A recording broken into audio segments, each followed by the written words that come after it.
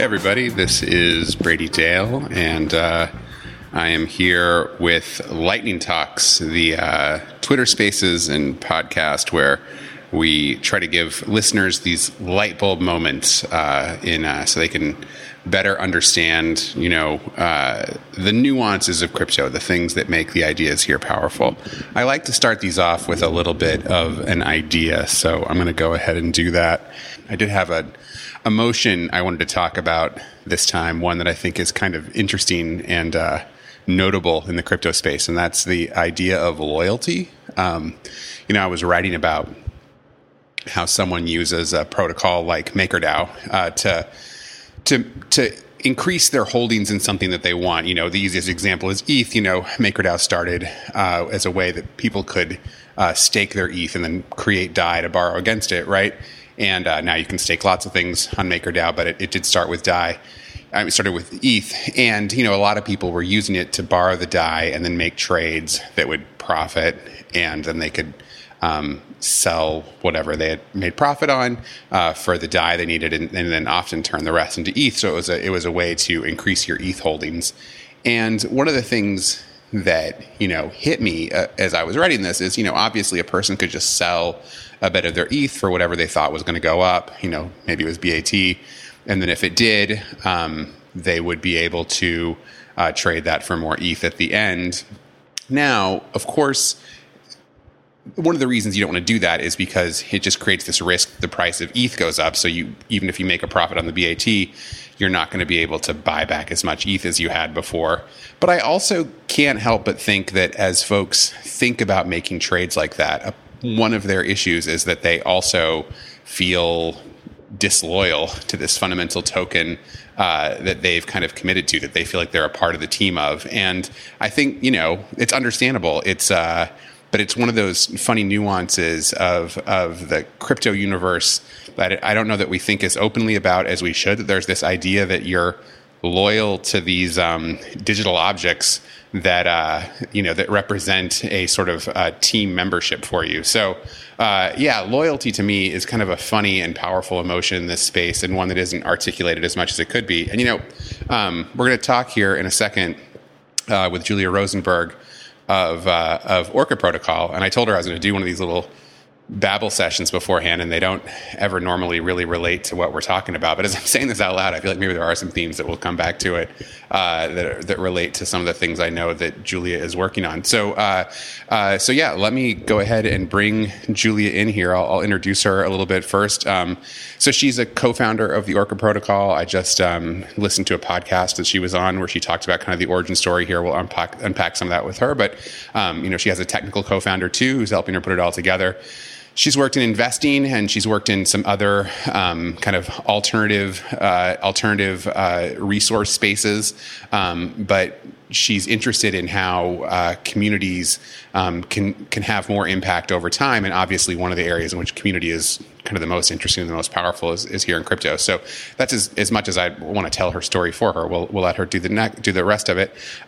Just as a quick reminder to folks before as I start to bring Julia up, I am recording this as I do now. It's a part of the Spacecast podcast network, so that should go up tomorrow. So we will let folks come up and ask questions in a little bit or make comments, whatever, join the conversation.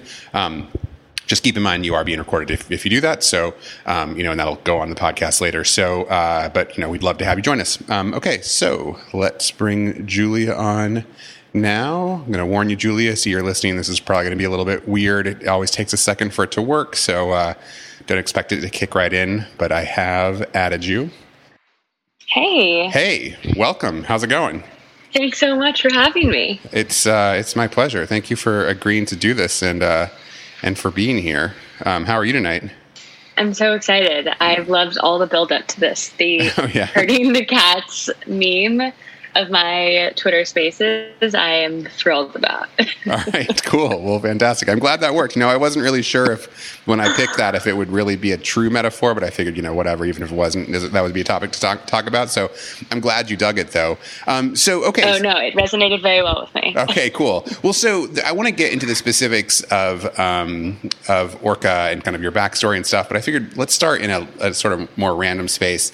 I was going through the Orca tweets today, and I just shared this one up here that you posted, or someone from your team posted on the Orca channel, and it's sort of an image of like Atlas with the Discord symbol as his face, and it says decentralized governance. So this one really struck me because I've got to be honest, Julia, I hate Discord so much. It's like my least favorite part of this job when I need to go dig into Discord servers to figure something out.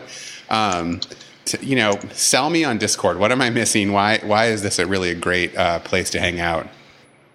I honestly don't know if I'm the person to sell Discord. So John, my co-founder, is the meme master. So that was his meme. I think it was more of a joke that a lot of the DAOs that we see today is just and all of the activity that happens there is happening on Discord, which I don't really think we give enough credit to. And a lot of the participation and, all of this soft coordination and amazing engagement that we talk about in this theoretical sense is actually just a bunch of people in a Discord. Totally. Do it adding emojis to comments, just randomly jamming. It's so impenetrable, especially if you're not in it all the time. If you just know something is going on and you're trying to come in and figure it out, which is always why I'm there. I'm not in any of them constantly. And it's just I'm just oh my God, none of this makes any sense. I'm dying. Yeah. But also it totally makes sense that you secretly hate it because it's and I mean, this is a big part of our origin story is just kind of thinking about these spaces and the more people you add to these groups, whether it be a Discord group or a decentralized organization, the more fractionalized and diluted and noisy it can become. We've all joined a Discord with the hope and promise of revolutionary connection that all this amazing engagement is going to happen and we're going to really figure out how we can help this decentralized organization. And that's not often the case. Brian Flynn has made many great tweets about this of Linda shows up to the Discord and she's how can I help? And people send a list of things that she can do. And then 3 weeks later, how can I help? And it's this repetitive cycle of things just getting kind of lost in the void within these soft coordination tools. Yeah, totally. Well, there's a ton I could say jumping off of that, but you were kind of hinting to this here, and the podcast I listened to you on just before this was on the Armada DAO, and that was an interesting conversation that gave me a lot of food for thought. But you just sort of hinted to this now, and this is going to be my first question anyway. Every startup, they have an origin story, they have a problem they think they can solve. Maybe you could give us, you guys' version of that origin story. Yeah. So I think, again, it really ties back to the ideology that John and I came to Orca is really just how people organize. I spent some time in consumer social. John spent some time in sort of enterprise institutions. And we both were very frustrated with kind of the systems that we were seeing. In consumer social, I became frustrated with this Discord problem I just kind of explained, obviously in a much larger way, beyond just Discord, of as these communities grow, the more fractionalized and diluted that they become. And it's really hard to capture value there. But that's really the main driving mechanism in Web2 platforms. It's really the only growth trajectory available is the game of the masses. So communities are just constantly pushed in that direction when it's not necessarily the most sustainable path for them. Yeah, my funny recent example of this is I'm not a big Reddit guy, but I am semi-regular in a Reddit that I won't tell you what it is, but it's a it's a snarky space, and they recently sort of cleaved off a private version, and it was just because they're it's based on a podcast, and the podcast has gotten too popular, and they're like, the main Discord sucks now. Like, you know, they only invited, like, you know, and just like that's always what happens. Right, yeah. So, and then it's like one day they will create a private group of the private group, and it will continue to like Russian doll. Mm-hmm. It's probably already happened. Yeah, maybe you're just not invited. Yeah, I probably am not. Yeah, I was excited about it because I'm new to this whole world. And I was just like, yes, I got into the private group. Amazing. No, that's like a huge bump. Yeah. But yeah, like that's the exact problem that I just kept getting stuck on. So I sort of talked with John about this, and John had similar frustrations being in kind of like the corporate, world, and seeing the failures, like the governance failures that happen there too.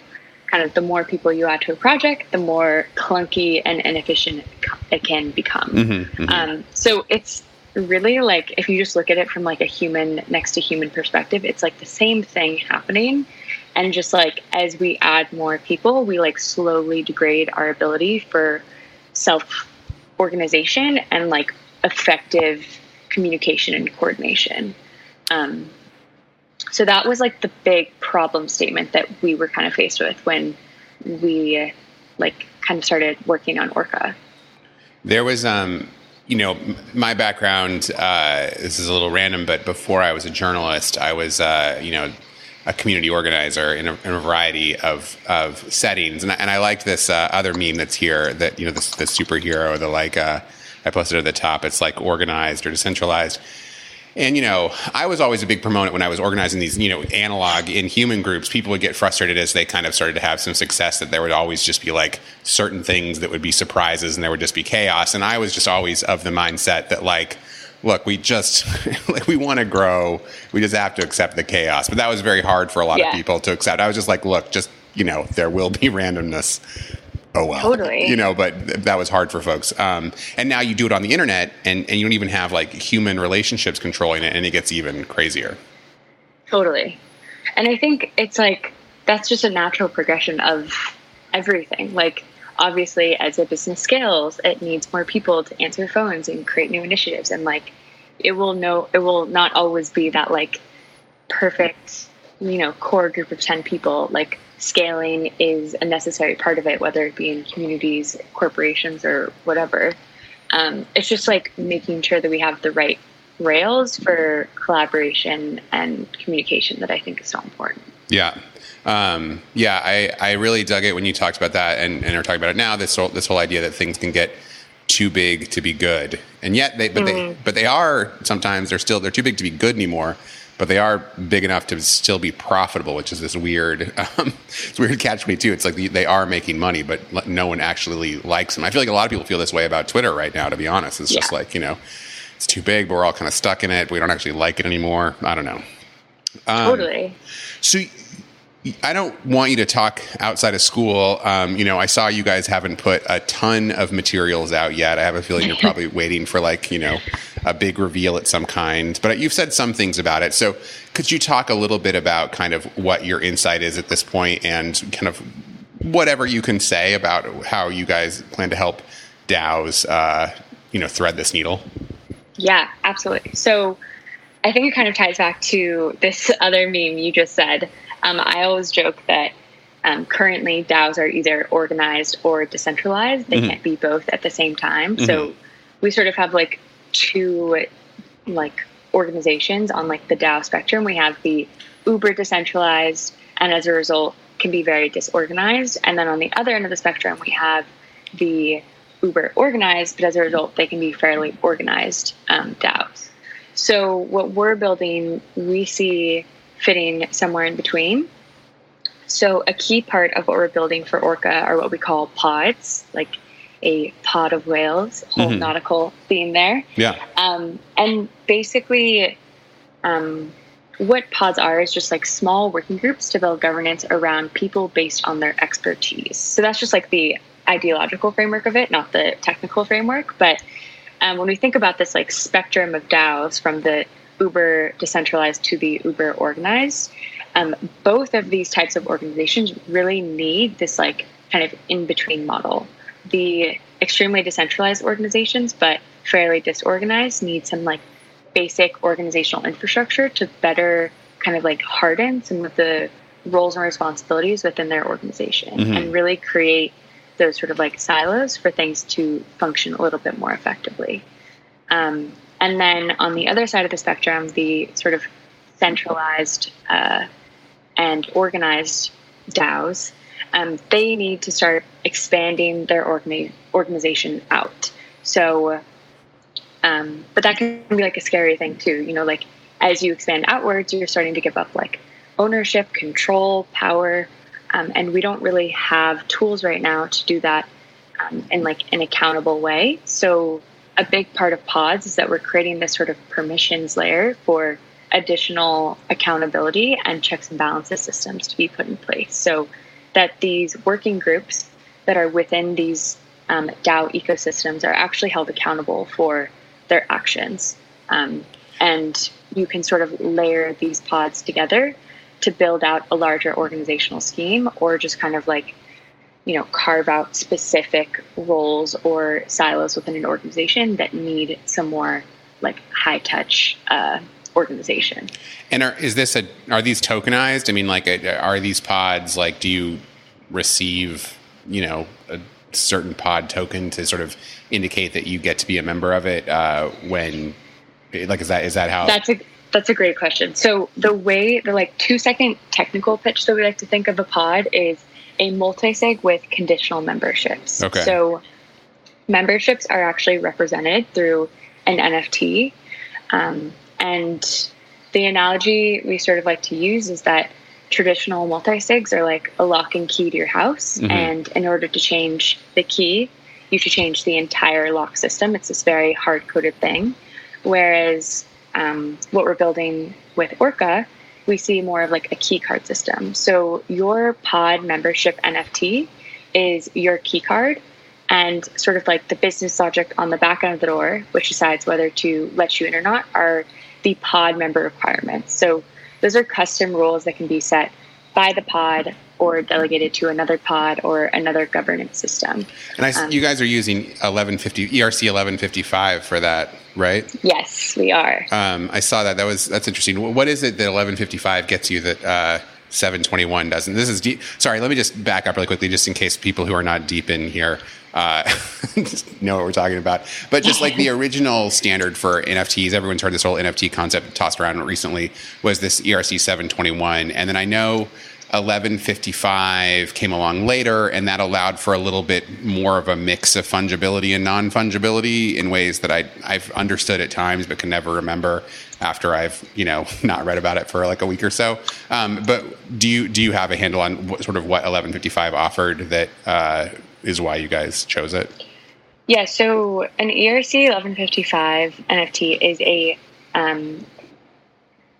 fungible, non-fungible token. So it is a non-transferable NFT. So, I mean, it's a transferable, non-transferable NFT. So basically, someone couldn't, like, let's say I'm a member of a pod, I wouldn't be able to go sell my NFT, you know, on my own and basically like sell access to this pod. Right. But the pod as a collective can transfer ownership of this NFT. So the smart contract controls where it lives, not the... yes. Yeah. Okay, cool. Exactly.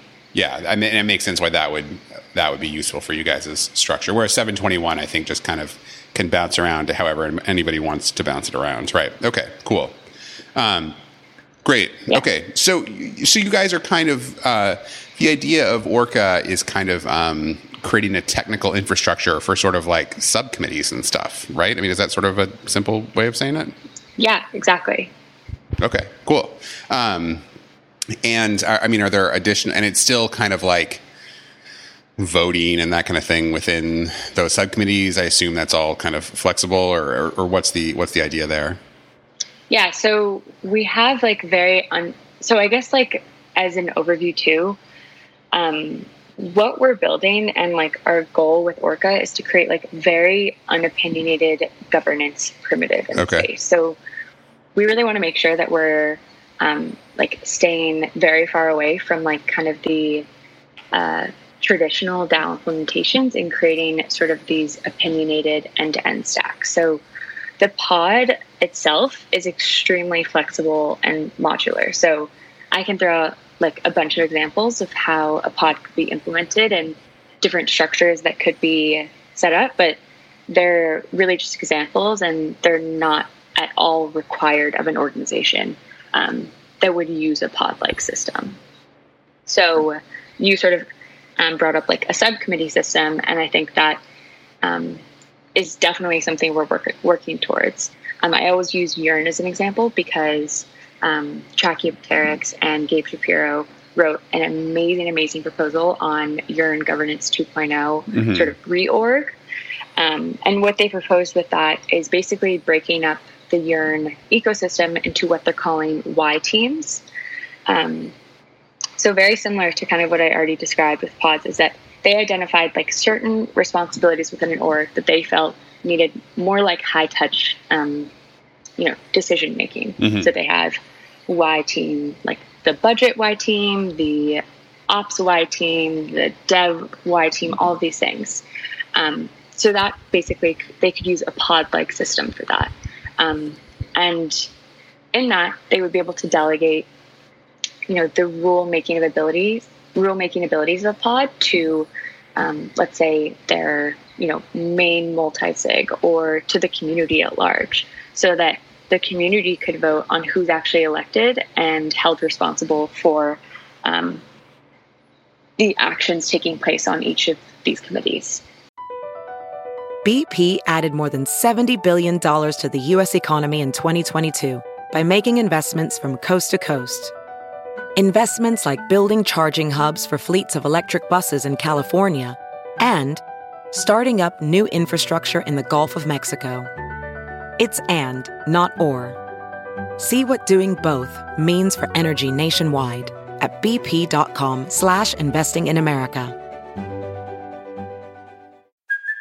Hey, it's Kaylee Cuoco for Priceline. Ready to go to your happy place for a happy price? Well, why didn't you say so? Just download the Priceline app right now and save up to 60% on hotels. So whether it's Cousin Kevin's Kazoo Concert in Kansas City, go Kevin, or Becky's Bachelorette Bash in Bermuda, you never have to miss a trip ever again. So download the Priceline app today. Your savings are waiting. Go to your happy place for a happy price. Go to your happy price, Priceline. Yeah, and I feel like this speaks to, a theme that we've seen with DAOs over the last, I guess it's been really less than a year that, DAOs have been super hot. I feel like I did a story about this time last year with Ryan Zur, who used to be with Polychain and kind of went off on his own. And he did this. He was at one of the big ETH conferences and talked about launching a new big DAO. And I don't know if that really happened, but I think he was a part of a ton of conversations with folks who were talking about bringing the DAO idea back. And it wasn't too long after that it was ETH Denver. It was ETH Denver 2020. Oh, it's been longer than a year. Sorry, this is more like a year and a half ago. It was. Time flies. Yeah, I know it does, especially when there's a pandemic and you're inside for a year. But no, it was ETH Denver when our old reporter Will Foxley did a story about how DAOs are the hot topic at ETH Denver last year, right? And so it was kind of in 2020 that a lot of that was happening. But a sub theme that we saw, or a conversation we were hearing a lot in that subsequent year, was that DAOs are cool, and kind of everyone was moving to them really fast. Even startups that really hadn't organized themselves with a DAO framework initially were kind of shifting to that direction in 2020 and early 2021. But no one was the communities were kind of into it, but they totally weren't voting. I mean, this has always been a problem with MakerDAO, which is sort of one of the pioneers here, is that just doesn't have a ton of voter participation.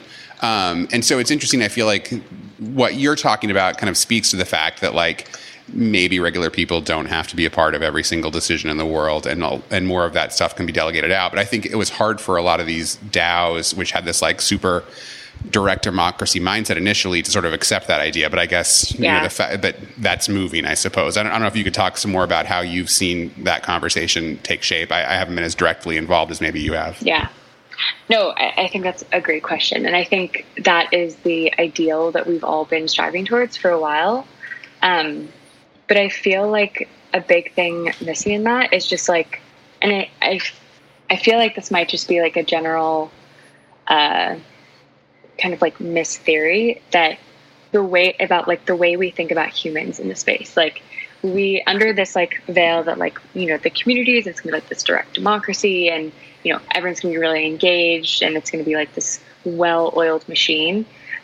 We're not really taking into account like how people act, and like people are flawed or rational actors, that, you know, they all have different incentives of why they're showing up and why they want to be participating. And like, it's just a very big ask to think that, you know, all of these actors that don't really have like any glue holding them together other than like a shared token will immediately start like working in the same direction.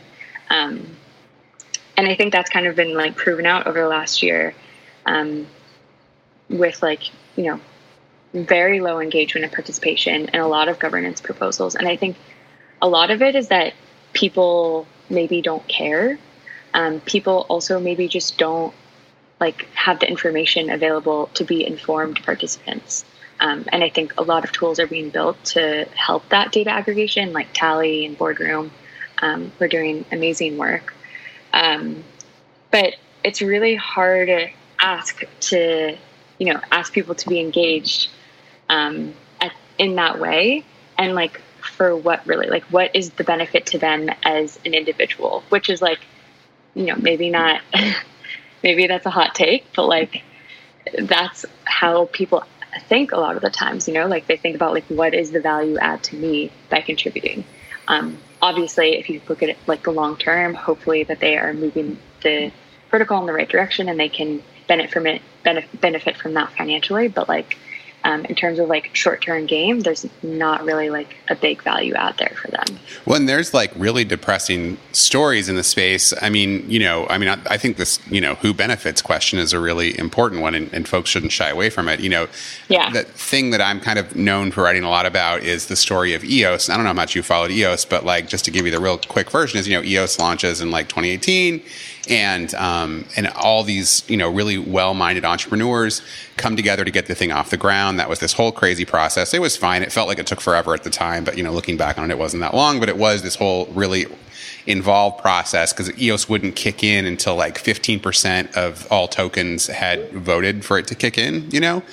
And that took a long time for that to happen. But what was kind of depressing is all these people who'd done all the work to get it off the ground, you know, they had this really high-minded idea that like them doing all that work and doing a good job getting it going and, you know, running these things on really good servers and stuff like that, and that people would be impressed by that, and then they would get one of the block producer roles, and then their plan was to like drive most of the, you know, you get a lot of money being a block producer, and they would put most of that money into development and creating like apps and other startups and stuff that would run on EOS, giving it a stronger economy. But like what ended up happening was, you know, they got it off the ground, and almost immediately the big bag holders, you know, they hadn't done anything to get it going, but they just came in, rolled up, and like, you know, voted themselves in to be block producers, and then told everyone else that if you vote for us, we'll just give you a cut of our earnings in fresh EOS tokens. And that was a much more immediate benefit for people. And so that's what everybody did. And all these folks who spent all this time getting the thing rolling were just steamrolled, you know? And it was so sad. And it was just this, you know, short-term benefit over long-term benefit. So totally was. So folks have to be honest about that stuff. Totally. And I think like that's a big part of it too, is like we have to like formalize some of these contributions to the space. Like just having these like really benevolent actors like contributing their time and energy and all of these things without like any sort of like formalization of what that role is within the organization or any like direct compensation is like a tragic event. Like that's something that I think massively needs to be worked on in the space, especially when we just think about like the future of work. And I know that's like a really big topic that's kind of like escalating as DAOs heat up, is like that we can change how people contribute to projects and organizations as a result of these DAO frameworks. Is compensation a part of the Orca protocol plan? So we're not building anything directly tied to it, but I think the way that we think of it is, you know, you being part of a pod of maybe 8 other people, you have a very clear idea of like who is participating and how they should be compensated. Whereas I think that question is much more difficult when you are a part of thousands of people. And I think we've seen like some early implementations of like merit-based compensation tools like Coordinate. Yeah. Which is amazing, but I still think it can fall into sort of like the noisy Discord category of, are we just compensating the people's names that we see most because I'm not as active of a contributor that I want to be? Or am I actually identifying the people that I think are providing the most value to the space? So I think it's just more of like, we're again still just providing the framework for people to see and compensate and understand their contributions to the space a little bit better in these smaller working groups. Do you want to, I just listened to a podcast today on Coordinate, and it kind of sort of blew my mind. I mean, like you, I could also see some ways that it could go wrong, but it's a powerful idea. Do you want to kind of describe kind of what the idea is there? Yeah. No, I mean, it's a really powerful tool and I'm really excited about it. But basically, the idea is it's like you as part of the ecosystem, you have some sort, again, I don't know the technical details, so I'm paraphrasing here, but you have some sort of like voting power in how you can distribute kind of like compensation or rewards that you see necessary within the ecosystem of contributors. So you're sort of like given an allocation that you're supposed to divvy up among contributors. And it's really kind of like this shared ecosystem compensation strategy. So there's no like one person deciding who is, how everyone's getting paid. It's like a group consensus. Yeah. And the thing that I thought was neat when I was listening to it was Trachioteryx and probably that guy you said before, I can't remember, but another fellow from the Year in World. Yeah, probably. I can't remember. Whoever like had the core idea of Coordinate. But the thing I thought was cool that they said in it is, they were like, it's a little hard to get this through to people, but like we tell them, everybody gets a certain number of votes every month, to give to people. But we tell everyone, just vote the chunk of urine that you know. If you're in the communications team, just vote entirely on communications people. It's okay if everyone does that; it'll all work out. And they're like, and we find that is kind of the case. It's like if there's a lot of people involved in a lot of things, if you just vote the chunk of the ecosystem that you don't try to like think of the entire world, it does kind of all work out. And I was like, that is a pretty compelling idea. Totally. Yeah. And I mean, that's why like I love the Urine team and like Track so much, and that they're actually encouraging that, like only participate, like part of your total potential engagement. And like, what if we applied that to governance too, of like only participate like where you feel like you have the expertise to actually engage in this. Mm-hmm, mm-hmm, yeah. Yeah. And so this kind of speaks to something that you said on the Armada DAO podcast that I was hoping you could unpack a little bit more. But, and you've sort of hinted to it a couple times here too, but you said you were hoping, and just correct me if I mischaracterized what you were saying too. So, but you were hoping that like, as things evolve, you feel like there's this sort of traditional DAO, prescriptive DAO approach, which I think what you meant by that was sort of like just straight direct democracy. Everybody's involved with everything. I'm not sure. So tell me if I'm wrong, to moving to sort of a more tool-based approach where there's going to be sort of a DAO stack, a governance stack, which I assume you guys would like to be a big part of. But could you say a little bit more about what you mean by sort of the prescriptive DAO, the traditional DAO, and then kind of give a few more examples of what some of that stack might be? Yeah. So I think I mean more of like some of the kind of like traditional legacy DAO implementations that we've seen. I think that a lot of organizations right now, and like I think that's a big part of like the DAO narrative picking up, is like a lot of these DAOs are reaching pain points. But I think what's kind of been happening is that organizations have felt that they need to mold to the structures available to them rather than the structures meeting the needs of the organizations. So I'm sort of referring to some of like the end-to-end solutions that, end up building like very prescriptive governance models of like how things should happen. Like the idea with some of these is that, it's a solution that you just plug into. It's already built for you. It's so easy. But at the end of the day, that doesn't work for all organizations. So you mean kind of like the kind of things where it's like decisions are always like it's a proposal that goes up in front of everybody. People like vote their tokens and then the proposal is decided. Is that the sort of kind of structure you're talking about? Yes, but I think more specifically, probably like the technical tooling of the stack, kind of like the frameworks that people are attached to without being able to introduce different tools into different elements of the stack. Okay. And you just feel like what needs to happen is that there just needs to be a lot more tools and a lot more options so that people don't have to create organizations which fit what's technically available? Yeah. Yes. I would say that summarizes it well. Okay. That's definitely just like, I think how the DAO stock is growing. And like, we've seen this a lot with projects, with so many projects coming up and really focusing on like very specific parts of the stack. So like, for example, Syndicate is really focused on like the kind of like regulatory and legal implications of having a, DAO fund on chain and like how they can solve that specific element of the stack, not create the full end-to-end solution for, these DAO funds. Like they have definitely identified the need to introduce other tooling into these mechanisms that they're building. Mm-hmm, mm-hmm. I think like Coordinape is another great example of that. Like they are focused on a very, very specific part of the stack of like just the compensation element, not tying it into all of these other parts of governance, kind of like formats. Mm-hmm. Does that make a little more sense? Yeah, no, totally. So, and it also makes, there's a couple of questions I meant to ask you earlier that I'm just going to shift back 2 years. Sorry if this is a weird order, but no. I was curious, I sort of spoke to this a second ago, but what's your take on why everyone's moving to DAOs so quickly, right? In the last year, like why are DAOs taking off in such a big way? That's a good question. I think people are really attracted to what the DAO framework can potentially enable and having this open, I think if you just like look at what the alternative is, which is like spinning up a legal corporation and creating, this very formal agreement, that's like a very daunting task.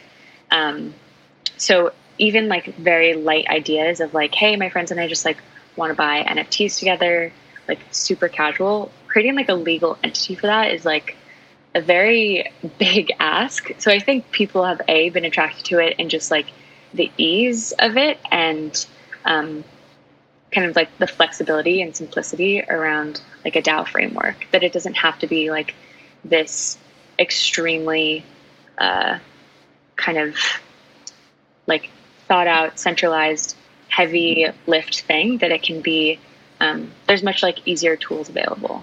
I think those tools are still developing, so I don't actually think it's that easy for people to spin up the DAO yet, but I think that might just be like the theory of why people are really attracted to the DAO.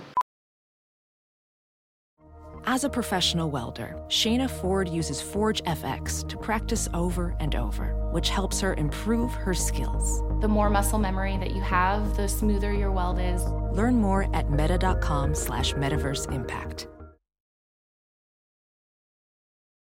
There's something kind of wildly punk rock about the whole DAO thing. I mean, if I'm not, I could be wrong about this and I could see them not wanting to be super open about it. But I think I'm right in saying that, like, as far as the governments of the world are concerned, like, Yearn doesn't exist. Like, I don't think it has any legal existence. Okay, yeah, right. Which is like wild when you think of the fact that it's got like $5 billion under management. It makes, it made $5 million last quarter. It's probably already beat that this quarter.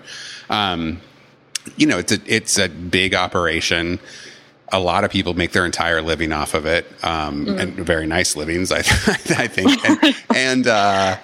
And it doesn't exist in the eyes of the law. I mean, that's just nuts, I don't mean nuts in a bad way. It's just like, it's mind blowing. that's another big reason why people decentralize and spin up DAOs is, and I don't think a lot of like the current wave of some of these more like social DAOs understand is like a big reason why these big organizations decentralize is actually decentralizing risk and legal risk, and that's like a big part of it. Mm-hmm.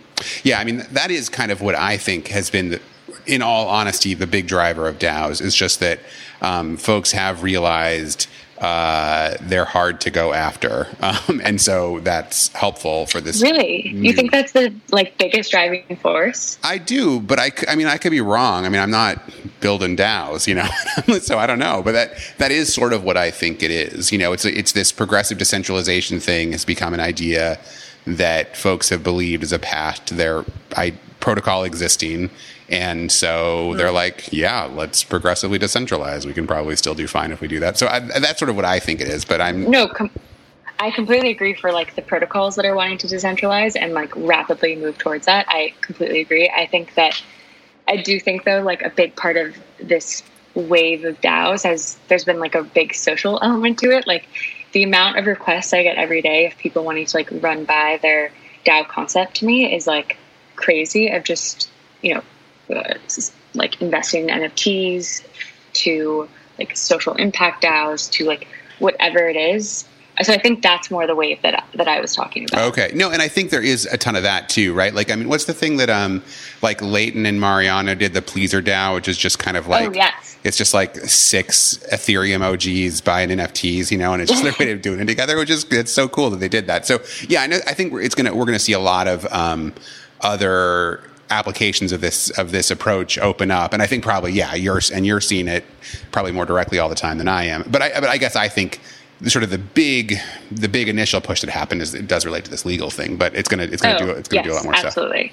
And absolutely. But I think there's still also like a ton of issues there. Like something I talked about with projects is like, even though, let's say, since you brought up like urine doesn't exist in the eyes of like the U.S. government, they still need like bridges to like the centralized world. Like what happens when someone needs to create like an Amazon Web Services account and like spin up servers? Like who has to put their name on that? And, there are still parts of that stack that are still really complicated, and it's not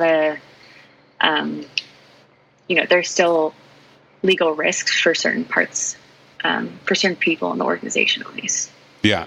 And what about, I don't know how to put this. One of the first ones of these that we taped and we put up on Spacecast was a conversation with Uniwhales. Are you familiar with Uniwhales? Do you know about them? No, I'm not. Yeah, it's pretty small. It's but it's cool. Uniwhales is a little company that they basically built a bunch of bots that track what's happening on a bunch of the big automated market makers, and they spot like big moves really fast, and they post it in certain Telegram channels, and those Telegram channels are the most valuable of those Telegram. I mean, this is all public information. It's just that they've written good software to like spot things more quickly, and for a certain kind of trader, that's useful information. And so they've gated those Telegram channels with tokens, so you can't get into them unless you have their tokens. And so. And you need more tokens for certain of the most valuable ones, to get in and et cetera. And so I don't know if you guys have encountered this. They are a DAO, but like there is no tooling or sort of like voting mechanism to it. They're really kind of like a monarchy that's a DAO, which is like, it was an interesting model when they talked about it. They're just like, the 2 co-founders really run everything and they make all the decisions, but we float everything by our community, and we just sort of like take their views on things, but we're still at this point doing what we want. And I think they're going to open things up more and kind of become more like one thinks of a DAO, but they're also having a pretty good time, and it's working pretty well to like really be very loose about what it means to be a DAO, and the other community still seems to be like okay with it, and they're not, they don't pretend like it's any other way either. They're just like, we're benevolent dictators for now. That probably won't be forever, but we are for now. And I don't know, have you encountered that kind of approach before?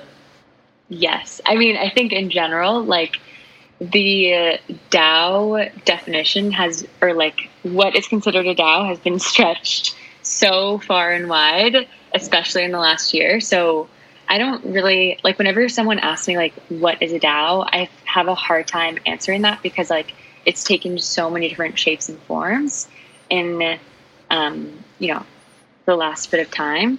And I think it's more of like what makes a DAO is like the systems and toolings that they implement in order to like truly decentralize their organization. So like, I think it's really common to see like, different shapes and sizes of like how these DAOs actually stack up.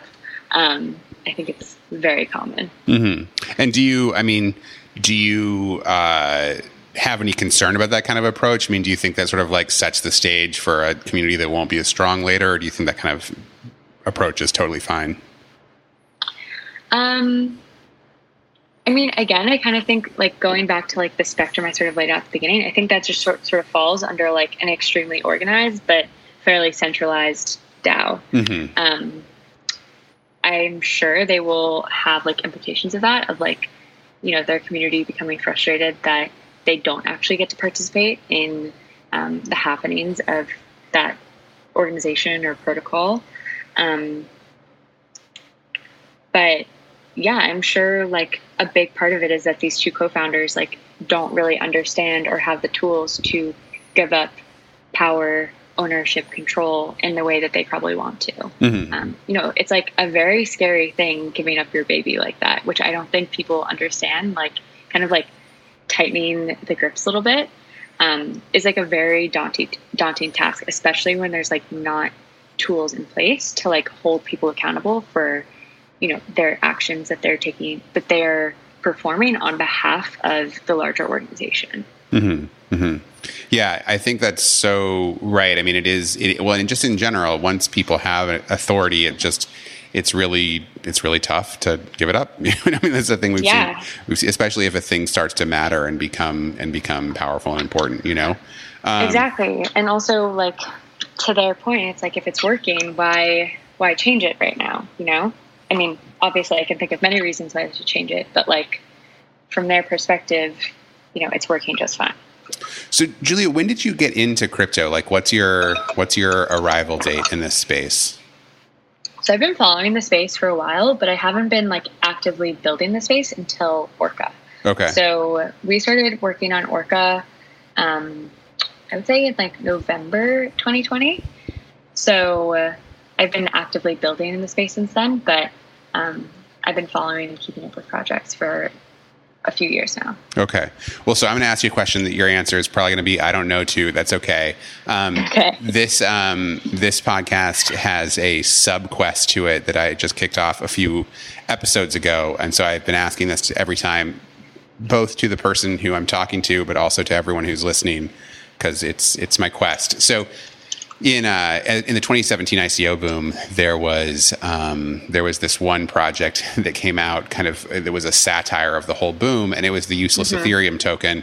And the useless Ethereum token, promised to take all the money given to it and just run away with it and do nothing with it. And that is what they did. They raised about $65,000. I wrote a story about, well, it'd be way more than that now, and but $65,000 worth of ETH at the time. I wrote a story about it at the time. I thought it was a funny story. It was a good story for me. And now I've decided that this is my fixation, is I have to know who this guy was, because he never told me. I interacted with him, but he never told me, never told anybody.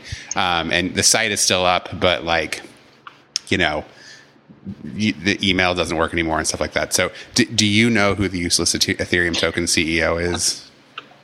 I'm so sorry, Brady, but I don't. Dang. I really, really want to know for you, just so you can, sleep easy at night, but I don't have an answer for you. Someday someone listening to this is going to know, and they're going to give me a clue. They're going to give me a clue. Actually looked into it too, because you asked this on the last podcast. Yeah. Good. And so I looked into it, and I came up dead ends. I think he's still someone in this. I think he's around. He could be listening right now. Well, right. And I just have a feeling he is still in the space. Like he's he's probably like a developer at Compound or something, just like, I don't know, whatever. He's like, I took a summer off. But yeah, I think he's going to come mess with you one day. I think he's around. Please, that would be amazing if he did that. Be so into that. So, okay, cool. it doesn't seem like anyone wants to come up right now. That's fine. Just one last question, I guess, then. Could you tell us any more? We've talked about Yearn a few times. Yearn is one of my favorite topics. Can you tell us any more about kind of, I don't know if you guys have done things directly with Yearn or are working to get involved there, but any insight you can give on that world is something I'm interested in, and I expect others would be too.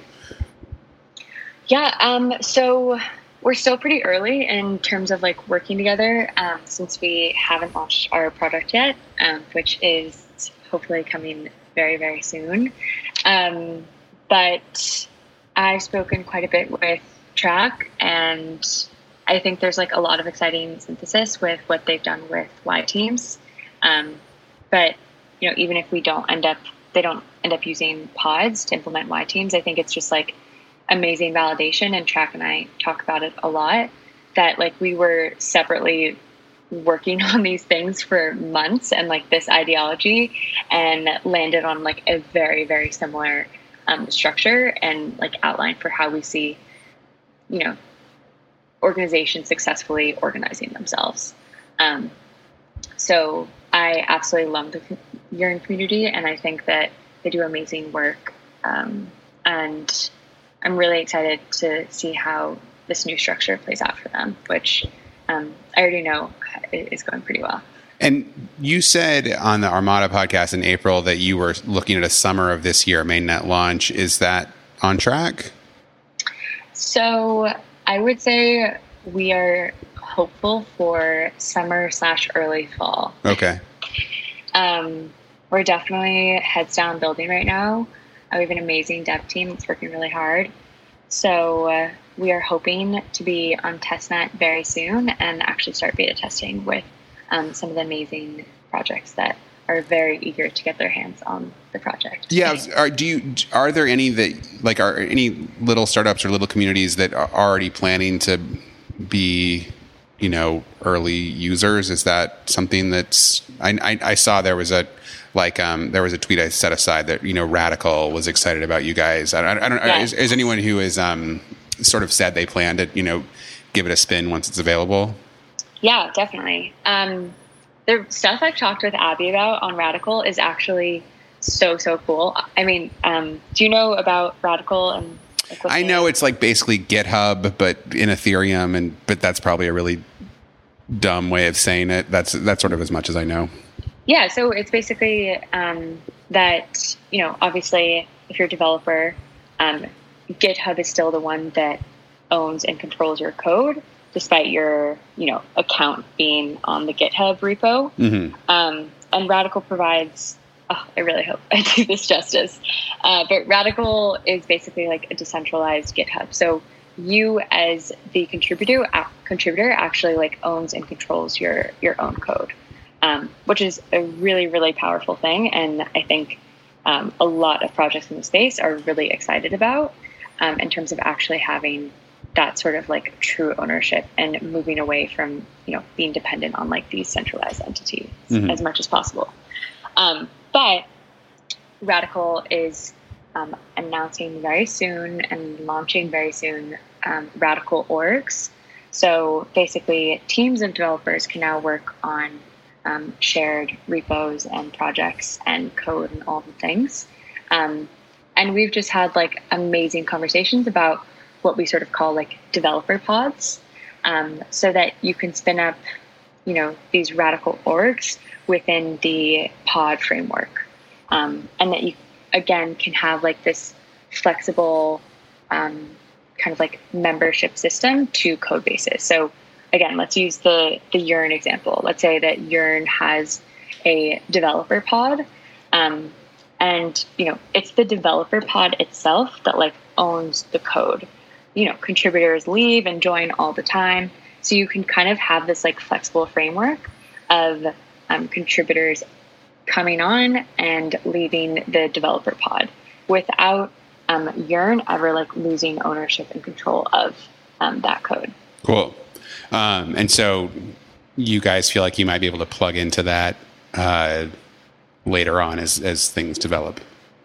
Yeah, I think it's something we're really excited about. And that's like a missing part of what we're doing with Orca, which again, like kind of points to, everyone's taking on a different part of the stack is like, we're not actually figuring out like how those roles and responsibilities are actually captured. And like what Radical is doing makes that a very real possibility for developers, that they're connecting the dots of like, okay, this like developer pod says it's a developer pod. It says it's supposed to be working on developer, but like what is actually connecting it to that? And that's what Radical makes possible. So it's a really, really exciting potential framework that we're excited to build with Radical. Cool. For folks who are listening and folks who tune in on the podcast later, this show goes up roughly every Tuesday and Thursday at 9 p.m., though it's Wednesday night right now, so obviously that's loose.